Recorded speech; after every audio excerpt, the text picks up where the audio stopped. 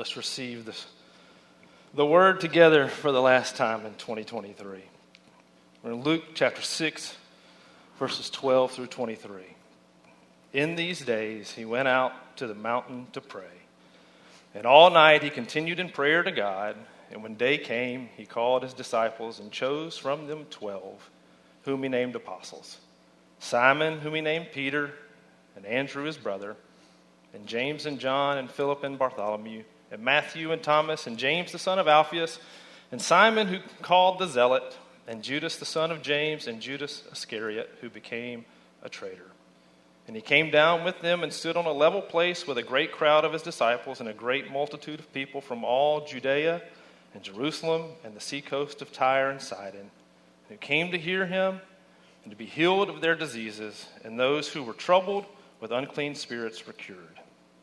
And all the crowd sought to touch him, for power came out from him and healed them all. And he lifted his eyes on his disciples and said, "Blessed are you who are poor, for yours is the kingdom of God.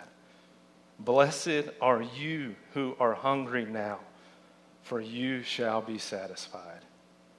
Blessed are you who weep now, for you shall laugh. Blessed are you when people hate you, and when they exclude you, and revile you, and spurn your name off as evil, on account of the Son of Man. Rejoice in that day, and leap for joy, for behold, your reward is great in heaven, for so their fathers did to the prophets." Let's pray. Oh God, Father, we're so thankful for today. We just pray that you will mold our hearts, that you will open them to receive your word through your Spirit today, God.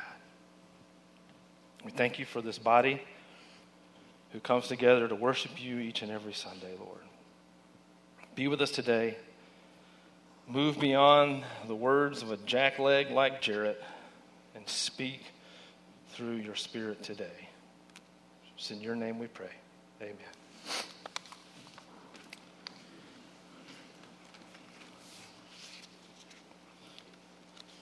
Well, good morning. I apologize in advance if I get a little emotional today.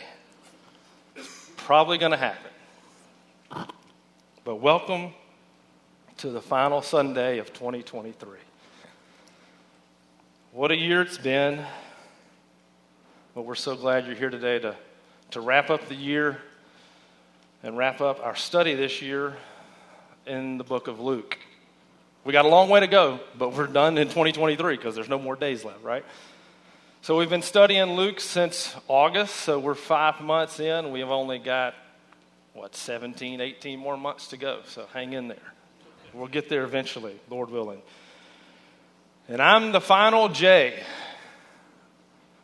the last J that separates us from the bald-headed wonder coming back next week. Thank you. And Johnny and Jim said amen, right? That's right. That's right. He's coming back. Woo! But it's no coincidence that this is my scripture today. The Lord's ordained it, and so we will travel through it together. But before we get started, let's just remind where we've been in our study through the book of Luke. When we started in August, we saw that Luke was directing this book to Theophilus, right? So that we would have certainty concerning what we read and what they have been taught in this book. And so, for the past couple weeks, we've been journeying through Jesus' public ministry since chapter 4. And we've seen Jesus travel and teach and preach, and he's healed all kinds of people. He's drove out demons. And then about 3 weeks ago, Johnny kind of walked us through the old wineskins and the new wineskins, kind of what Jesus was doing. And then 3 weeks ago, Jim elaborated on kind of why he was doing that. And today we're going to look at who he is doing that for. So, nonetheless, let's jump into the scriptures and see what God has in store for us today. Through my studies this week, I have been feeling the weight of taking all that you get when you study the Word and trying to condense it down. And in the Scripture, it's what I would argue is very direct. Like, it's pretty straightforward. It says what it says. But it's also very complex in that there's probably 8 different sermons you could derive from 12 verses of Scripture that we have today.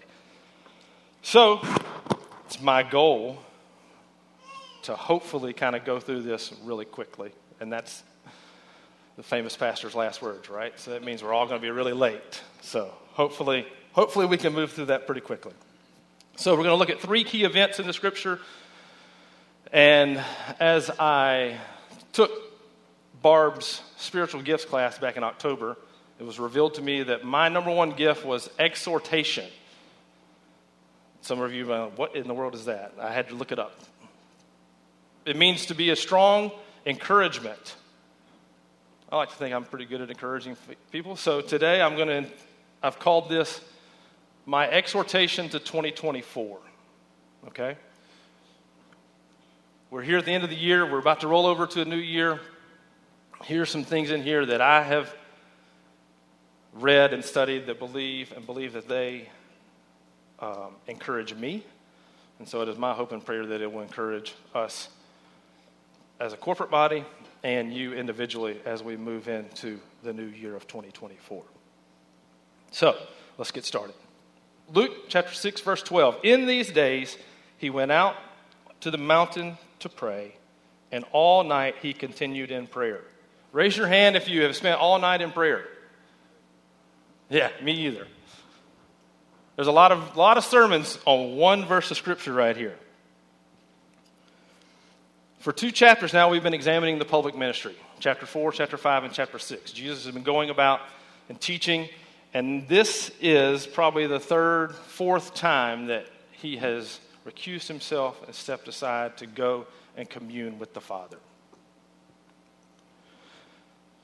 If we are to be conformed into the image of our Creator in 2024, we must follow his example. It is imperative that we are devoted to a life of prayer. We must devote ourselves corporately as a body and individually at homes with our families. We must be devoted to prayer. There are 3 things I want to look at here in this one verse of Scripture and how that applies to our devotion to prayer in the coming year. First one, he went out to the mountain. You want to circle on your Bible? You want to circle the word mountain. Why did he go out to the mountain? He needed to be in solitude. Jesus is a pretty famous guy, right? We'll get here in verse 17 in a little bit. He's a pretty famous guy. Word is spreading. People know who he is, and people are always coming to see him. He knew no leisure. If it was daytime, people were coming. They wanted to be healed. They wanted to learn from his teaching. They were seeking him to be in his presence. So Jesus had to get away from people, to be in solitude so he could focus and commune with his Father. That applies to us today. We have to get away. We have to find some time where it's just you and the Father and plead with him and talk with him and grow in your relationship with him. Number 2, all night, or we'll just say night. Notice the time of the day that he went. Nighttime was the only time he could get away. He was the only time he could get away from people. Everybody's coming to see him during the day. They wanted something from him. They were seeking something from him. So, common sense, he had to. He said in Luke chapter 1, he came to proclaim the kingdom of God. When are people awake? During the day. So he's going about, he's teaching, he's healing, he's preaching. all during the daytime. The only time that worked in his schedule at this time was the nighttime. Same logic applies to us today. Find the time that works for you. Find a time in your day, parents, where you don't have kids coming up to you needing a snack or drink every 5 seconds.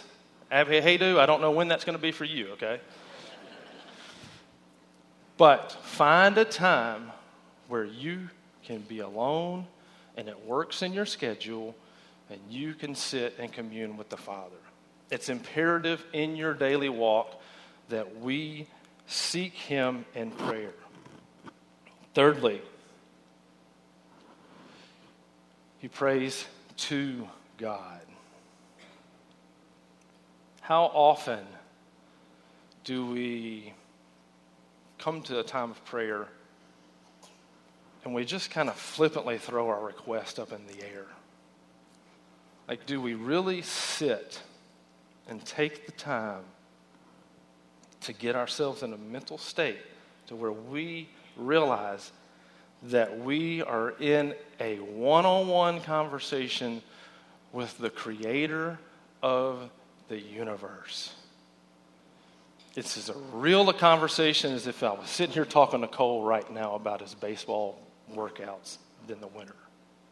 It's a real conversation. It's not just a flippant request that we hope it lands at the Father's feet. It is a real conversation where we take it to him. He hears it, he's listening, and he wants to be there with us. It's important. In 2024, I implore us as a church body and as individuals that we make prayer and time with the Lord a priority in our life. We must do that to grow in our faith with him. Later on, we'll see in Luke chapter 18, Jesus teaches his disciples through a parable about persistent prayer. Persistent prayer. Make it a priority in your life. Paul writes in Philippians 4 and verse 6, you guys all heard this verse a lot. Do not be anxious about anything, but in everything by prayer and supplication, with thanksgiving, let your requests be made known to God. It is an integral walk in our Christian faith. Church, let's be marked by prayer in 2024. And lastly, notice the timing of the prayer, right? Just as Jim and Johnny have walked us through the last 2 times, Jesus has been battling with the Pharisees, right? He's had a couple altercations with them where they're challenging his authority. I like to think that he is somewhere in that conversation with the Lord. He's like, hey, God, these guys don't get it. Please. Why do I have to keep dealing with them? It's kind of like a conversation I have with Jessica about 3 times a week during the school year when she's teaching kindergarten. You know, it's like, these kids, they don't get it. Lord have mercy. Help them. And then, not only is he seeking help, probably, is what I think, but he's about to go and choose the 12. I think Jesus has a sense of humor sometimes, because, like, we all got one, right? Surely he's saying, you want me to go choose those guys? Like, those knuckleheads? That's what you want? In 2024, let's be marked by a devotion to prayer. Let's keep going. Verse 13. When day came, he called his disciples and chose from them 12, whom he named apostles. Simon, whom he named Peter, Andrew his brother, and James and John, and Philip and Bartholomew, and Matthew and Thomas, and James the son of Alphaeus, and Simon, who was called the Zealot, and Judas the son of James, and Judas Iscariot, who became a traitor. If you remember a few weeks back, Troy, when Jesus called the first disciples out of the boats, we walked through what a disciple was. Disciple means a learner, a student.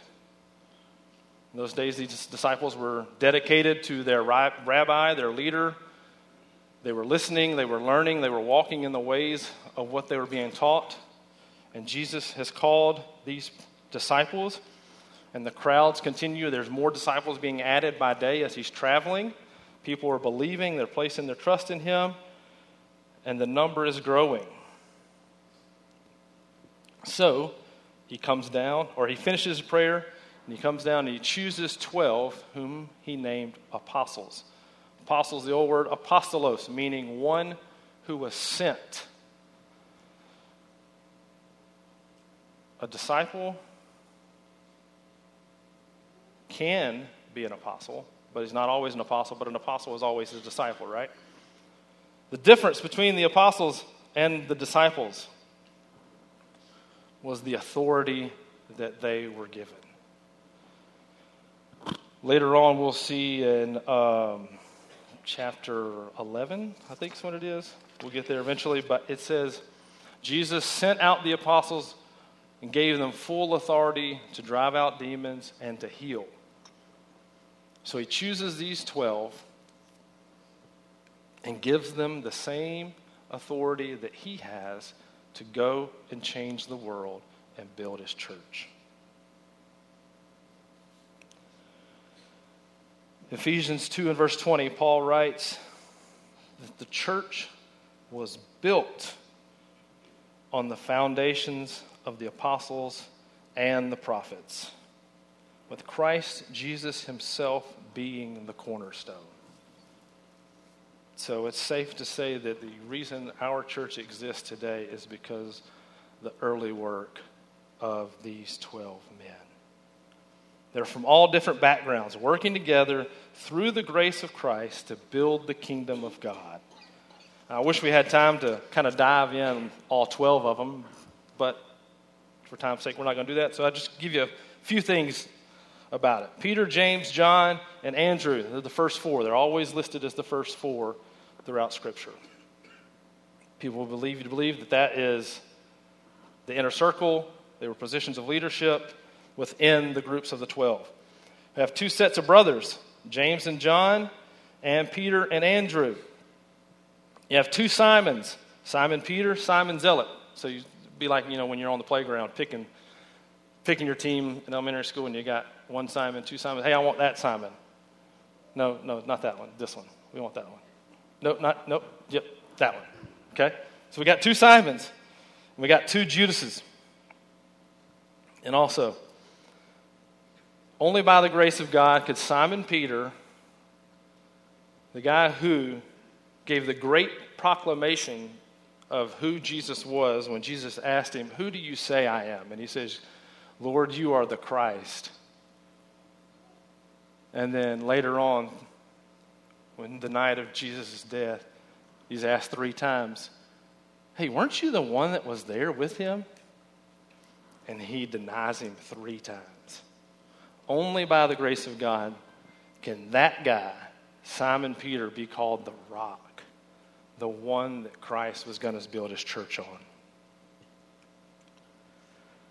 Also, only by God's divine grace could he take Matthew, also known as Levi, a tax collector, whose sole purpose was to raise money for the Roman government, and put him in a close circle with Simon the Zealot. If you don't know what the Zealots are, they were a Jewish uprising of people whose sole purpose was to overthrow the Roman government. So you have one guy who's trying to build up the Roman government, and you have another guy who's trying to tear it down, and Christ brings them together and says, "Hey, let's go and build my church." Only by God's divine grace can that happen. And then only by the authority of the Lord can they take Judas Iscariot and take his betrayal and use it to redeem his people. That's how good God is. And just like the Lord was going to use those 12 people to build the church, if you're a covenant partner with this church, He has ordained you to be a part of our body for this season of life to help build his church. So my second exhortation for you is, if you are a partner in this church in 2024, may you dive in, may you plug in, and get an even deeper relationship with each of your covenant partners, and let's continue the work of the apostles and the prophets and build the God's church. Let's build the kingdom of God so that we can build a church that outlasts us all. That we can continue to set a foundation here at Larry Lake Road in the community of Northport that not only impacts us now, but impacts all the kids up here, all the kids down here, and every one of those kids over there. May we all dig in and work together and build the kingdom of God for his glory in 2024. Verse 17. And he came down with them, the 12, and stood on a level place with a great crowd of his disciples and a great multitude of people from all Judea and Jerusalem and the seacoast of Tyre and Sidon, who came to hear him, to be healed of their diseases, and to those who were troubled with unclean spirits cured. And all the crowd sought to touch him, for power came out from him and healed them all. Notice there, 18 and 19, this seems to be a current theme, common theme in Luke. Does anybody remember what Luke is? Who Luke is? What's his profession? He's a doctor, right? Notice he's always sure to let us know that people are being healed. I think that goes back to the certainty of things that he was writing to Theophilus. He's always sure to point out that people are being healed because he was a doctor. He knew what he was talking about. So we have a map here just to see, it says, hey, a great multitude of people from all Judea, Jerusalem, and the seacoast of Tyre and Sidon. So here's a picture from somebody, that knows what they're talking about, not me. Sidon's way up there, Tyre, and then Jerusalem, all the way down here, all coming to the area of Galilee, right? That's a pretty big area. Word's gotten out. People are coming. They're coming to see Jesus because they want to be healed. They have a temporal need that they're trying to get taken care of. So word has gotten out. There is a great multitude. So we have three groups of people now. We have the 12. We have a great crowd of disciples. We have a great multitude of people. And this kind of sets the scene for where we're going with the Beatitudes. It's a very common, very famous, not common, but famous sermon that Jesus has preached. Some of you may remember we went through a version of the Beatitudes in the Sermon on the Mount in Matthew back when we were in elementary school. So now we are going to embark on Luke's more condensed version. And it's quite possible that this is just a totally different sermon than what we see in Matthew. You can go in Matthew, there are 9 Beatitudes or blessings. Here in Luke, we will see 4 blessings, but in direct contrast to that, you will see 4 woes. We're not going to get into the woes. That is for Troy next week. Thank goodness. But just because there are some differences between this version of the sermon and Matthew's version doesn't mean that they're contradictory, all right? They can be different, but still speak of the blessings of the Lord. So, and we'll just say that because that's what John Piper said. So if John Piper said it, we'll take it to the bank, okay? So, here we reach the Beatitudes. The Beatitudes, another word for blessing or to be blessed, or I said blessed, I just can't get it. That's the Southern Baptist in me, I guess, growing up. You always want to put the extra pronunciation on blessed instead of blessed. But to be blessed doesn't necessarily mean happy, right? It involves happiness, but it doesn't mean, hey, be happy. I love the way that R.C. Sproul describes it. He said, when the Bible pronounces blessing, it doesn't mean be happy. It means, and listen to this closely, may you understand in the depths of your soul, in the deepest chamber of your heart, the sweetness of the presence of God as you live before him in every moment. That's what biblical blessing is. That's what it means to be blessed by the Lord. So, let's dive into these 4 blessings. And he lifted his eyes on his disciples, circle the word disciples. Notice we have 3 groups of people, right? The apostles, the great multitude of disciples, and then just the great multitude of people that are just there, right? So he is speaking to his disciples, people who are learning, placing their trust, they believe what he's saying, they're following him in their lives, true followers of Jesus, his disciples. And he said, blessed are you who are poor, for yours is the kingdom of God.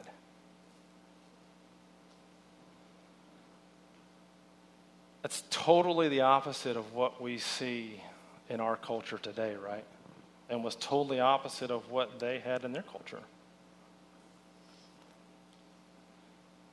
We see people who are poor, who economically they just don't have what others may have, and a lot of times we may think that it's because of something they've done, or maybe they don't go to work, or whatever.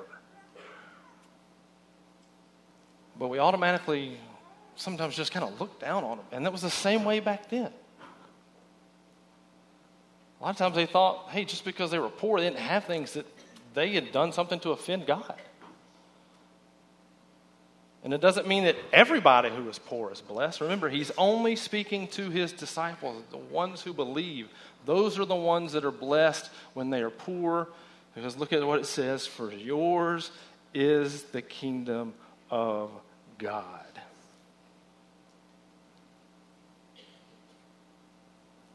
If you are a disciple of the Lord Jesus, regardless of what you have here, as far as economic status and riches and all that, if you are placing your hope and trust in the Lord, you are blessed. Whether you have a lot or you have a little, it doesn't matter, because we have the kingdom of God.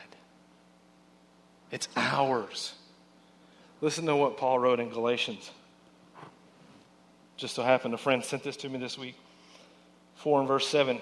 And when I read this verse, you guys who were in the theater with us, I can remember Dolan Davis preaching this exact passage. And Dolan used to sit on a stool because, you know, he's about 8 foot tall, and he's got big, long arms.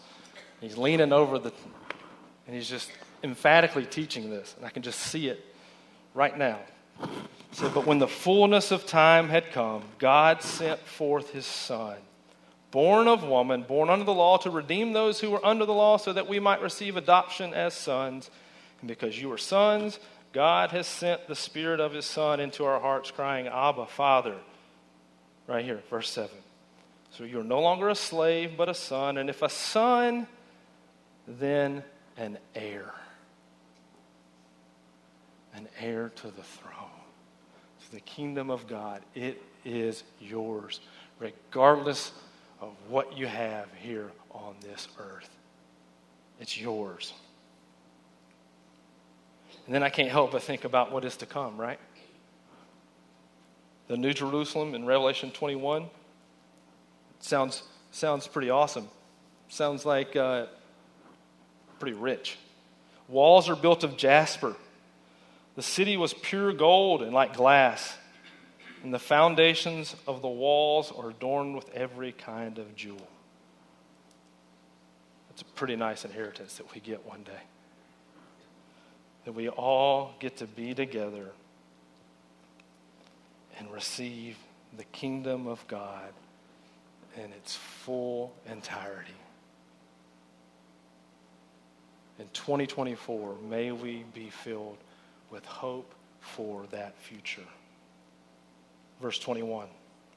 Blessed are you who are hungry now, for you shall be satisfied. Because of where we are in our country, in America, the United States, it's safe to say that none of us have really experienced true hunger. I mean, we live in a world today where we can pull out our smartphones, we can get on the Chick-fil-A app Monday through Saturday, and you can have Chick-fil-A at your door in about 10 minutes, sometimes 20 minutes. But we don't really understand what true hunger is.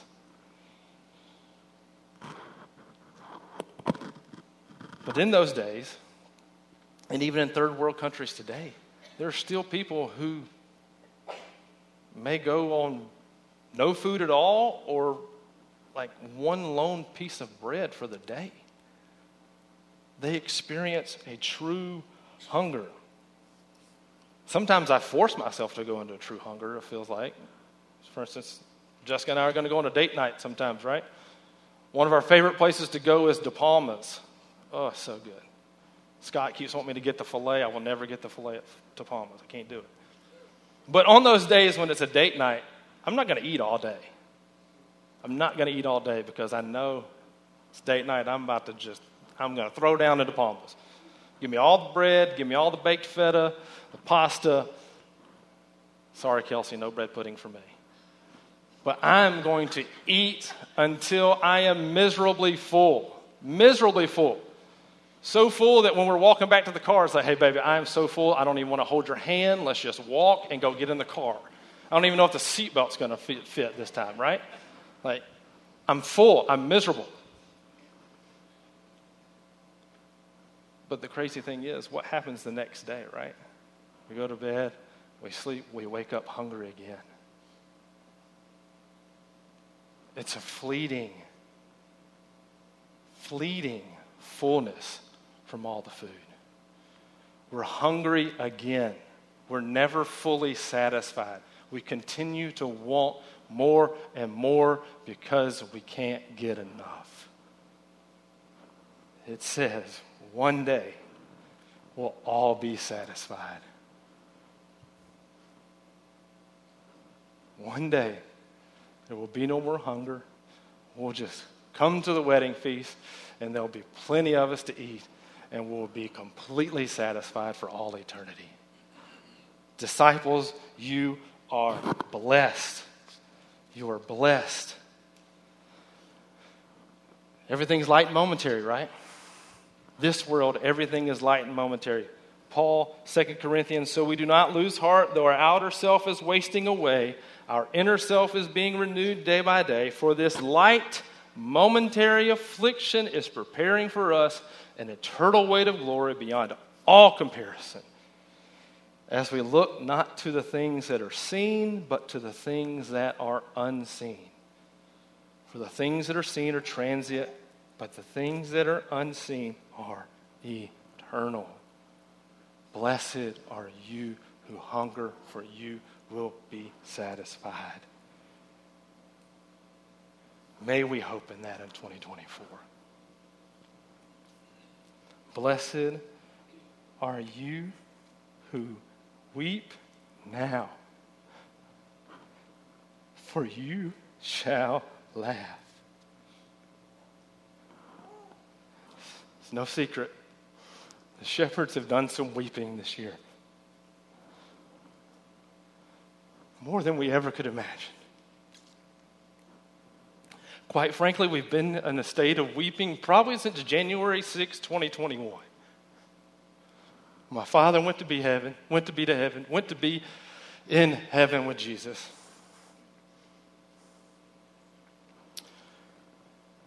Because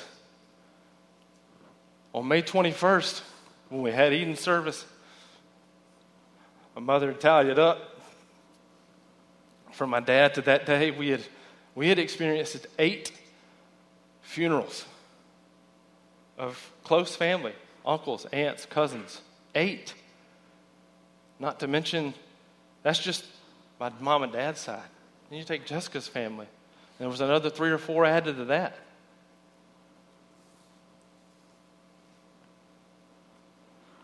And then we experienced that great loss. And we have wept and we have cried more than we ever thought was possible.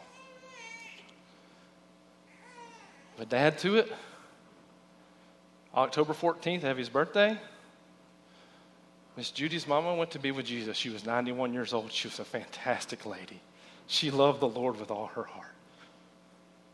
And she got to go home. And then 2 weeks ago, we celebrated my sister-in-law's mother's homecoming. Dementia had gotten a hold of her body. But guess what? She's got a new body now. And we have wept, and we have cried, and we have longed for the day when all things will be made new. And that has never been more real than it has been the last 7 months. One day, there will be no more crying. There will be no more mourning. There will be no more pain. He will wipe away every tear from our eyes, and death shall be no more, and neither will there be crying or pain, for the former things have passed away. Jessica and I were actually talking about this last night because we were crying. We've been going through a book with Jim and Kelly the last 3 or 4 months. We became readers. We got all kinds of books over the summer. But this book has spoken to our hearts more than any of the outside of the Bible than any other book. It's called Seasons of Sorrow. It's written by a pastor who lost his 20-year-old son, who just fell over unexpectedly and died when he was in seminary, when he was in school. His name is Tim Chalice, the pastor. Did I say that right, Kelly? It's a phenomenal book. If you have experienced loss, I cannot recommend it enough. If you don't have it, let me know. I'll get it for you. It is the most theologically sound book concerning the loss of a loved one that you could ever come across. It's amazing. And Jessica was reading it and crying because the reality of it is this year has sucked. There's no other way to describe it. And as bad as we want to forget about it, to be honest, we really don't want to go forward to 2024 without her. And we don't know how we're going to do it. If it was left up to us, we wouldn't be able to do it. But God, rich in His mercy, died for us. He opened our eyes. He brought us into His family. He created us to be disciples in His family, and we place our hope and trust in Him, and we know that He will see us through. It wasn't long. It may have been the week after the service. Eddie Elmore texted me a song, and it immediately went to, we have a Spotify playlist, Eden Lauren. It's got all the songs that we sang at our service, that we sang one, and we're going to sing another one in a minute. And it went right on that playlist. Stephen McWhirter. The song is Come, Jesus, Come. If you haven't heard it, man, it's a phenomenal song. Maybe Andrew will learn to play it one day. I don't know. We'll see. But listen to the lyrics. Come, Jesus, come. We've been waiting so long for the day you return to heal every hurt and right every wrong. We need you right now to come and turn this around. And listen to this. Deep down, I know this world isn't home. Praise God. Come, Jesus, come. In 2024, may we as a church body hope for the day when all things are made new.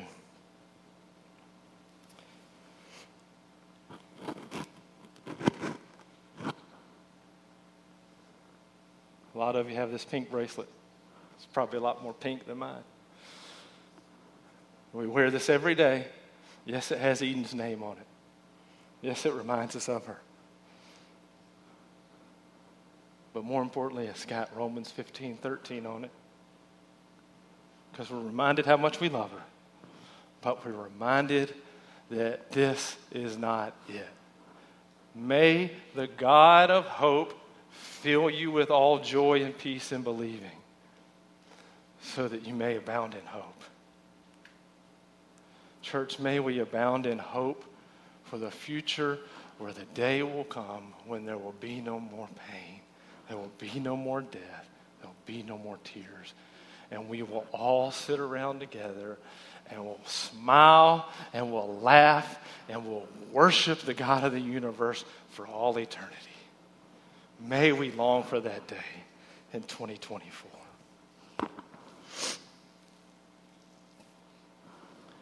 Verse 22. My last exhortation. To stand firm for truth.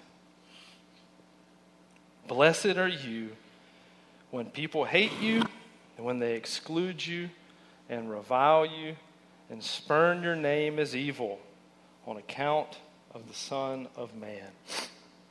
Underline that in your Bible. On the account of the Son of Man. Rejoice in that day. Leap for joy, for behold, your reward is great in heaven. For so their fathers did to the prophets.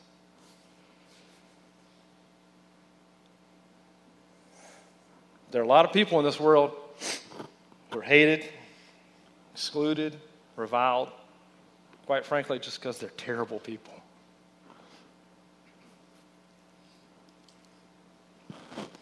But when you are excluded, you're reviled, and people make fun of you, and they hate you on the account of the Son of Man, because you have put your trust in Him and you're working to live your life in a way that pleases His holiness, man, blessed are you, disciple. Blessed are you. Rejoice in that day. Rejoice in that day. Leap for joy. When I read leap for joy, I can't help but think, this is where my mind goes. I'm sorry. I blame it on my sister-in-law. Think of a little baby goat, right? They're running around, they're just jumping all over the place, and they look real silly. Like, that's what we're talking about here. Like, who cares? Leap. Be excited. Rejoice that somebody looks at you and says you're different. And it's because of Christ, and they turn and go the other way. They despise you. Rejoice in that day. Continue to live your life in a way that causes more and more people to go, man, that's different. Man, that's different. In 2024, may we be a church that stands for truth. In a world today, specifically, there are more and more churches that are being influenced by culture instead of the church influencing the culture, right? May that never be said about Safe Haven Church. May we continue to preach the truths of the gospel, preach the truths of the word, and we set ourselves apart. And when somebody says, I hate you, because we're doing that, may we all rejoice and high five and hug and smile and celebrate on that day. Because you know what? Our reward's great in heaven, right? And that day's coming. That day's coming.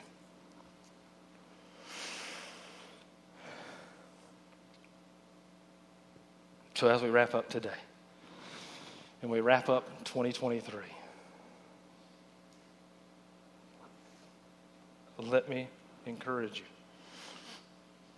Because 2023, I don't think it's a stretch to say, has been one of the hardest years in our short 12, 13-year history of our church.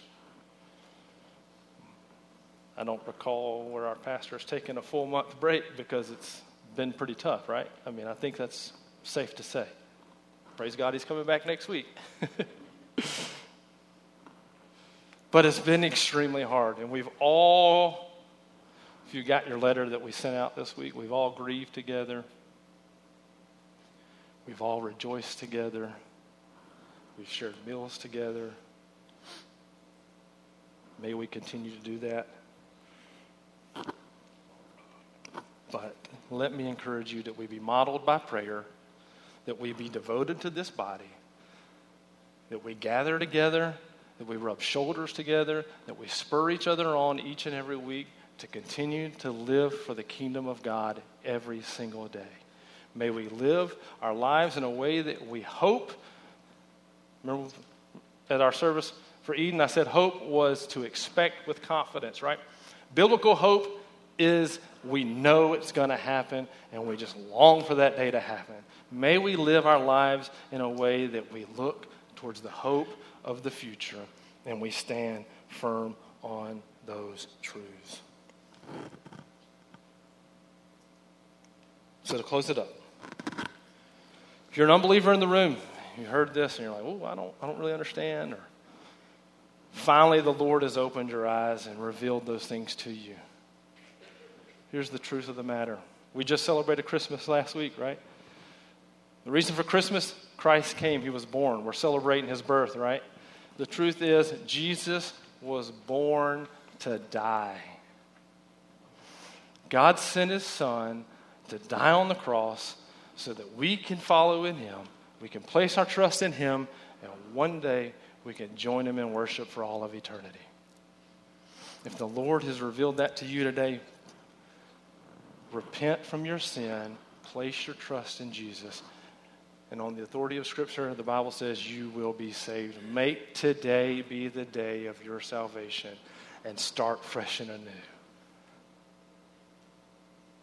Make today be the day. To the believers, to the disciples in the room, as I was studying this, I couldn't help but think of Johnny Eubanks' sermon from this summer, Hebrews chapter 12, verses 1 and 2. Don't tell Troy this. It was the first sermon that ever made me cry at Safe Haven. And I'm not just talking about like tears just, barely rolling down my face. Like I was sitting back right over here about where Kelsey and Lance are, and all I could do was sit, cover my mouth, because I didn't want to interrupt from all the sobbing that I was doing. Listen to the scripture from that day. Hebrews 12, verses 1 and 2. Therefore, since we are surrounded by so great a cloud of witnesses, let us also lay aside every weight and sin which clings so closely, and let us run with endurance the race that is set before us, looking to Jesus, the founder and perfecter of our faith, who for the joy that was set before him endured the cross, despising the shame, and is seated at the right hand of the throne of God. Don't lose heart, Safe Haven. As we move forward into a new year, let us run our race with endurance. May we chase after Jesus every day in 2024. And lastly, as the band comes back up, I just couldn't get past an old hymn.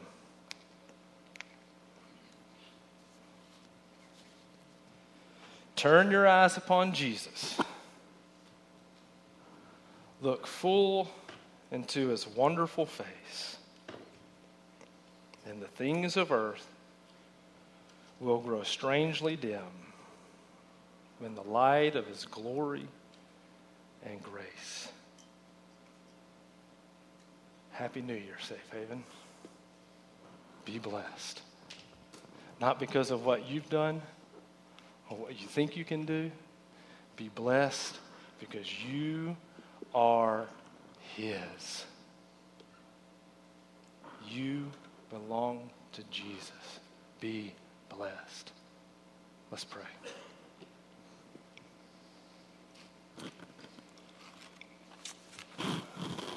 God, I just thank you so much.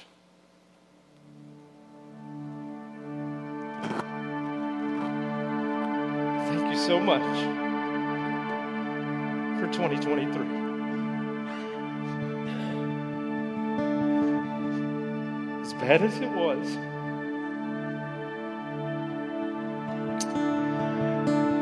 we know that there is hope for what is to come. And may we be mindful of the hope we have in you and what is to come each and every single day as we move forward as a church body. We thank you for Jesus. We thank you for the hope we have in him. It's in his name we pray.